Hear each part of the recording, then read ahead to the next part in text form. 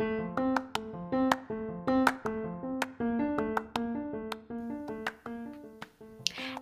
welcome to Recharting Your Life with Hope. I'm Hope Cook, creator and host. If you feel stuck, restless, overwhelmed, or dissatisfied with your current life, despite your life looking pretty good on paper, or at least on social media, I can totally relate. Together, we'll figure out how to take the next right step. I'll interview women who are a little farther along on the path and get tips and ideas from them. I definitely don't have it figured out, so I'll share the ups and downs of my own journey with you. Let's get started because life is too short to waste in autopilot. If you want to be the best possible version of you, you're in the right place.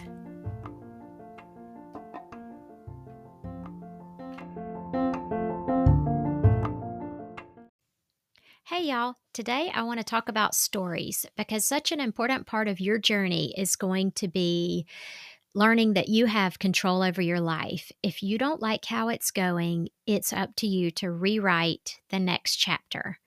And I realized this when I read a book probably like 6 years ago. It's called Step Out of Your Story, Writing Exercises to Reframe and Transform Your Life by Kim Schneiderman. I heard her on NPR and she was talking about how you could rewrite your story. And I love to write, so this was the perfect book for me. It was the first time I had seen it was the first time I saw my life in terms of me being the main character and having sort of this journey set out in front of me. It had me identify the villains in my life, and that's sort of like quote unquote villains. And it had me identify the different chapters I'd completed so far. It sort of walked me through the hero's journey and who were my guides along the way. And how did I want the next chapter to look? What did I want the climax to be? And the plot twist. So I wrote it out. And at the time, I was in a job that was not fulfilling and I'd been treating myself, like helpless. I had the victim mentality. I just thought I was stuck and there were no options. And after reading this book, I realized I could rewrite it. I could decide that I'm not going to be a victim. I'm going to take a step, and I don't know the how, but I'm going to move in this new direction by taking little tiny baby steps. And it worked out, y'all. Crazy, huh? The other book I read that also helped was by Donald Miller. My boss actually gave this to me, not the boss that I left, but my current boss, A Million Miles in 1,000 Years. And it's also transformative. So I highly recommend it. It does not give you writing exercises. And in fact, the first few chapters, I was like, this is kind of weird. I don't really get it.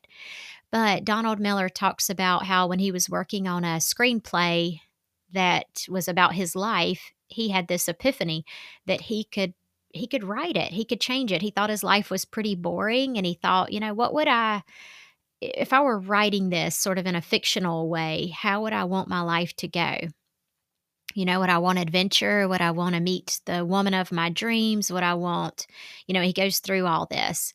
And one of the things the title of the book comes from, he decided he wanted to ride his bicycle across the country. And he was not a fit guy at all. He used to weigh like 400 pounds. So I highly recommend that. Upon further reflection, I know this is also the favorite part of my job. So working in medicine, some people love diagnosing, other people love the deciding on the treatment plan. But my very favorite part is hearing patient stories. I always say if I could just take my coffee in a room and sit there all day and listen to their stories, then I would be golden. But insurance won't pay for that. So I have to get out of the room eventually. But that is the part I love the most. And I'll make little notes and patients charts about parts of their story. And then the next visit, I get to hear more about it. So anyway, that's one reason I find this podcast so rewarding is that I get to hear stories. And I think that's how we feel connected to each other. We feel like we matter when we can share our story And then when we hear other people's stories, we feel normal. We don't feel like so crazy. When I was a PA student, I lived with a little old lady down in Colquitt, Georgia, which is in the middle of nowhere. It's at least an hour from any town. And the reason I lived with her is because when you're a student, they want you to do all these rotations. There was a family practice rotation down there where they still delivered babies. They still did procedures like sigmoidoscopy, which is what they used to do before colonoscopy. I think the doctor even took out a gallbladder, like in I don't know where he did it, but but anyway, in this tiny town, the family practice doctors would do everything. So they wanted me to do a rotation down there. There weren't dorms, there weren't Airbnb. I doubt there are Airbnbs down there now. They organized for me to go stay with this little old lady, Miss Miller, and she was very involved in the art community. Believe it or not, this tiny little town that only had a Hardee's, a Dollar General, an IGA, which is like an independent grocery, tiny little grocery store, they had a thriving theater community. I don't know how it got started, but the story is that a producer from New York, like an off Broadway musical producer, somehow got recruited to come down there and work with local talent. So people who could sing and act and produce these plays or musicals. And they did it in this old cotton gin. And it's called Swamp Gravy. It's amazing. If you ever get a chance, I highly encourage you to go. So anyway, I'm down here doing this rotation and I get a chance to go watch some of the musicals that they did. And the one that I remember the most had a song and it went something like this: I've got a story, you've got a story, we've all got a story to tell. And so the whole cast would sing this song, and throughout the musical, you got to hear, the farmer with his overalls. And this is an actual farmer in town, and he's singing his story and telling you, what life was like when he grew up. And then you get to hear the school teacher telling her story. And they had kids and teenagers, and everybody's singing, but it's based on their real lives. And it really hit home that everybody has a story. And since then, I found that to be so true with patients. We can have the grumpiest patient who's peeved that they're seeing a PA and not a doctor, or they're mad because they had to wait a little while. You never know. But once I go in there, if I can get them to lower their guard enough to tell their story, oh my gosh, it's like night and day. They feel so heard and seen, and it just connects us. And sometimes those patients will end up being my favorite ones, and they like me too because I've listened to them. So since then, I've tried to remember that everybody has a story, and like I said, that's what this podcast is about. And I also want you to be open to other people's stories. So if you come across somebody who's particularly surly, or they seem to have a chronic witch face, or they seem to have a chip on their shoulder, or you're just feeling friction in your relationship. You don't know what it is, but you just can't stand something about them. And this usually, once we get to know a person, we don't feel this way. It's usually people we don't know that well. But just remember that they have a story. And if you can get curious and let your guard down, then you could maybe, get them to open up and tell you different parts of their story.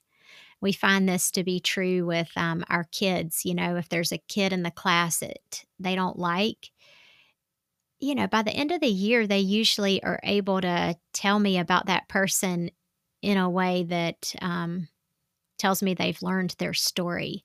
My son had a kid in his class a few years ago, and there was just something about this kid that he didn't like. He said that the kid would just rubbed everybody the wrong way. He would kind of make comments that drew criticism from everybody. Like he might say, "My head's itching. I bet I have head lice." And the kids in the class would just pick on him mercilessly. And I was always like, wonder why he does that. Or he would do things to drive the teachers crazy, and then the whole class would kind of suffer and get in trouble.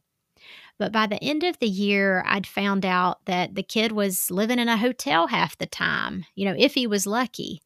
And he had a really rough home life. So that taught my kids that you have to look below the surface. You never know why somebody's acting the way they are unless you take the time to learn their story. The other thing I'll say about stories is that when I did my yoga teacher training, we did an impactful exercise with Play-Doh. So it's called in Sanskrit, the word is sanskara. And we took little chunks of Play-Doh and we had this like wooden heart. And we had to go around the room and we told things that had happened in our lives. Not like traumatic. I mean, it could have been traumatic, but you also told, I am who I am because I grew up with two sisters, or I grew up, speaking Spanish, or I grew up in a Southern conservative state, or different things like that. You just went around and smushed your Play-Doh chunk onto the heart. So when we were done with the exercise, your heart had all of your pieces of you on it. So everything that kind of made up you as a person, or not everything, but you know what I mean. And then we were able to, over the next few weeks, see that the Play-Doh hardened onto the heart. It kind of became part of that heart. And you could chip off pieces. So you could actually peel off all the dried up Play-Doh and take it off. But what we noticed was that the wood was stained permanently with all the different colors of Play-Doh. And so that told us that with our stories, everything that's happened to us is part of our story, whether we like it or not. Even if we can heal different parts of ourselves, they're still part of our story. So your homework assignment is to think about your life story. Think about all the different chapters, everything you've gone through, all the hardships you've overcome, all the wonderful things that have happened to you. And look at where you are in your story right now. Do you like the storyline? You're the hero of your own story. So think about how you want the next chapter to go. You don't have to know what the ending of the book is, but think about the chapter you're in and how you want the next chapter to go. In our life, we'll have plot twists and turns, and we can't always predict period, what's going to happen. I mean, who would have thought about a pandemic? But you do get a chance to write how you want your journey to go.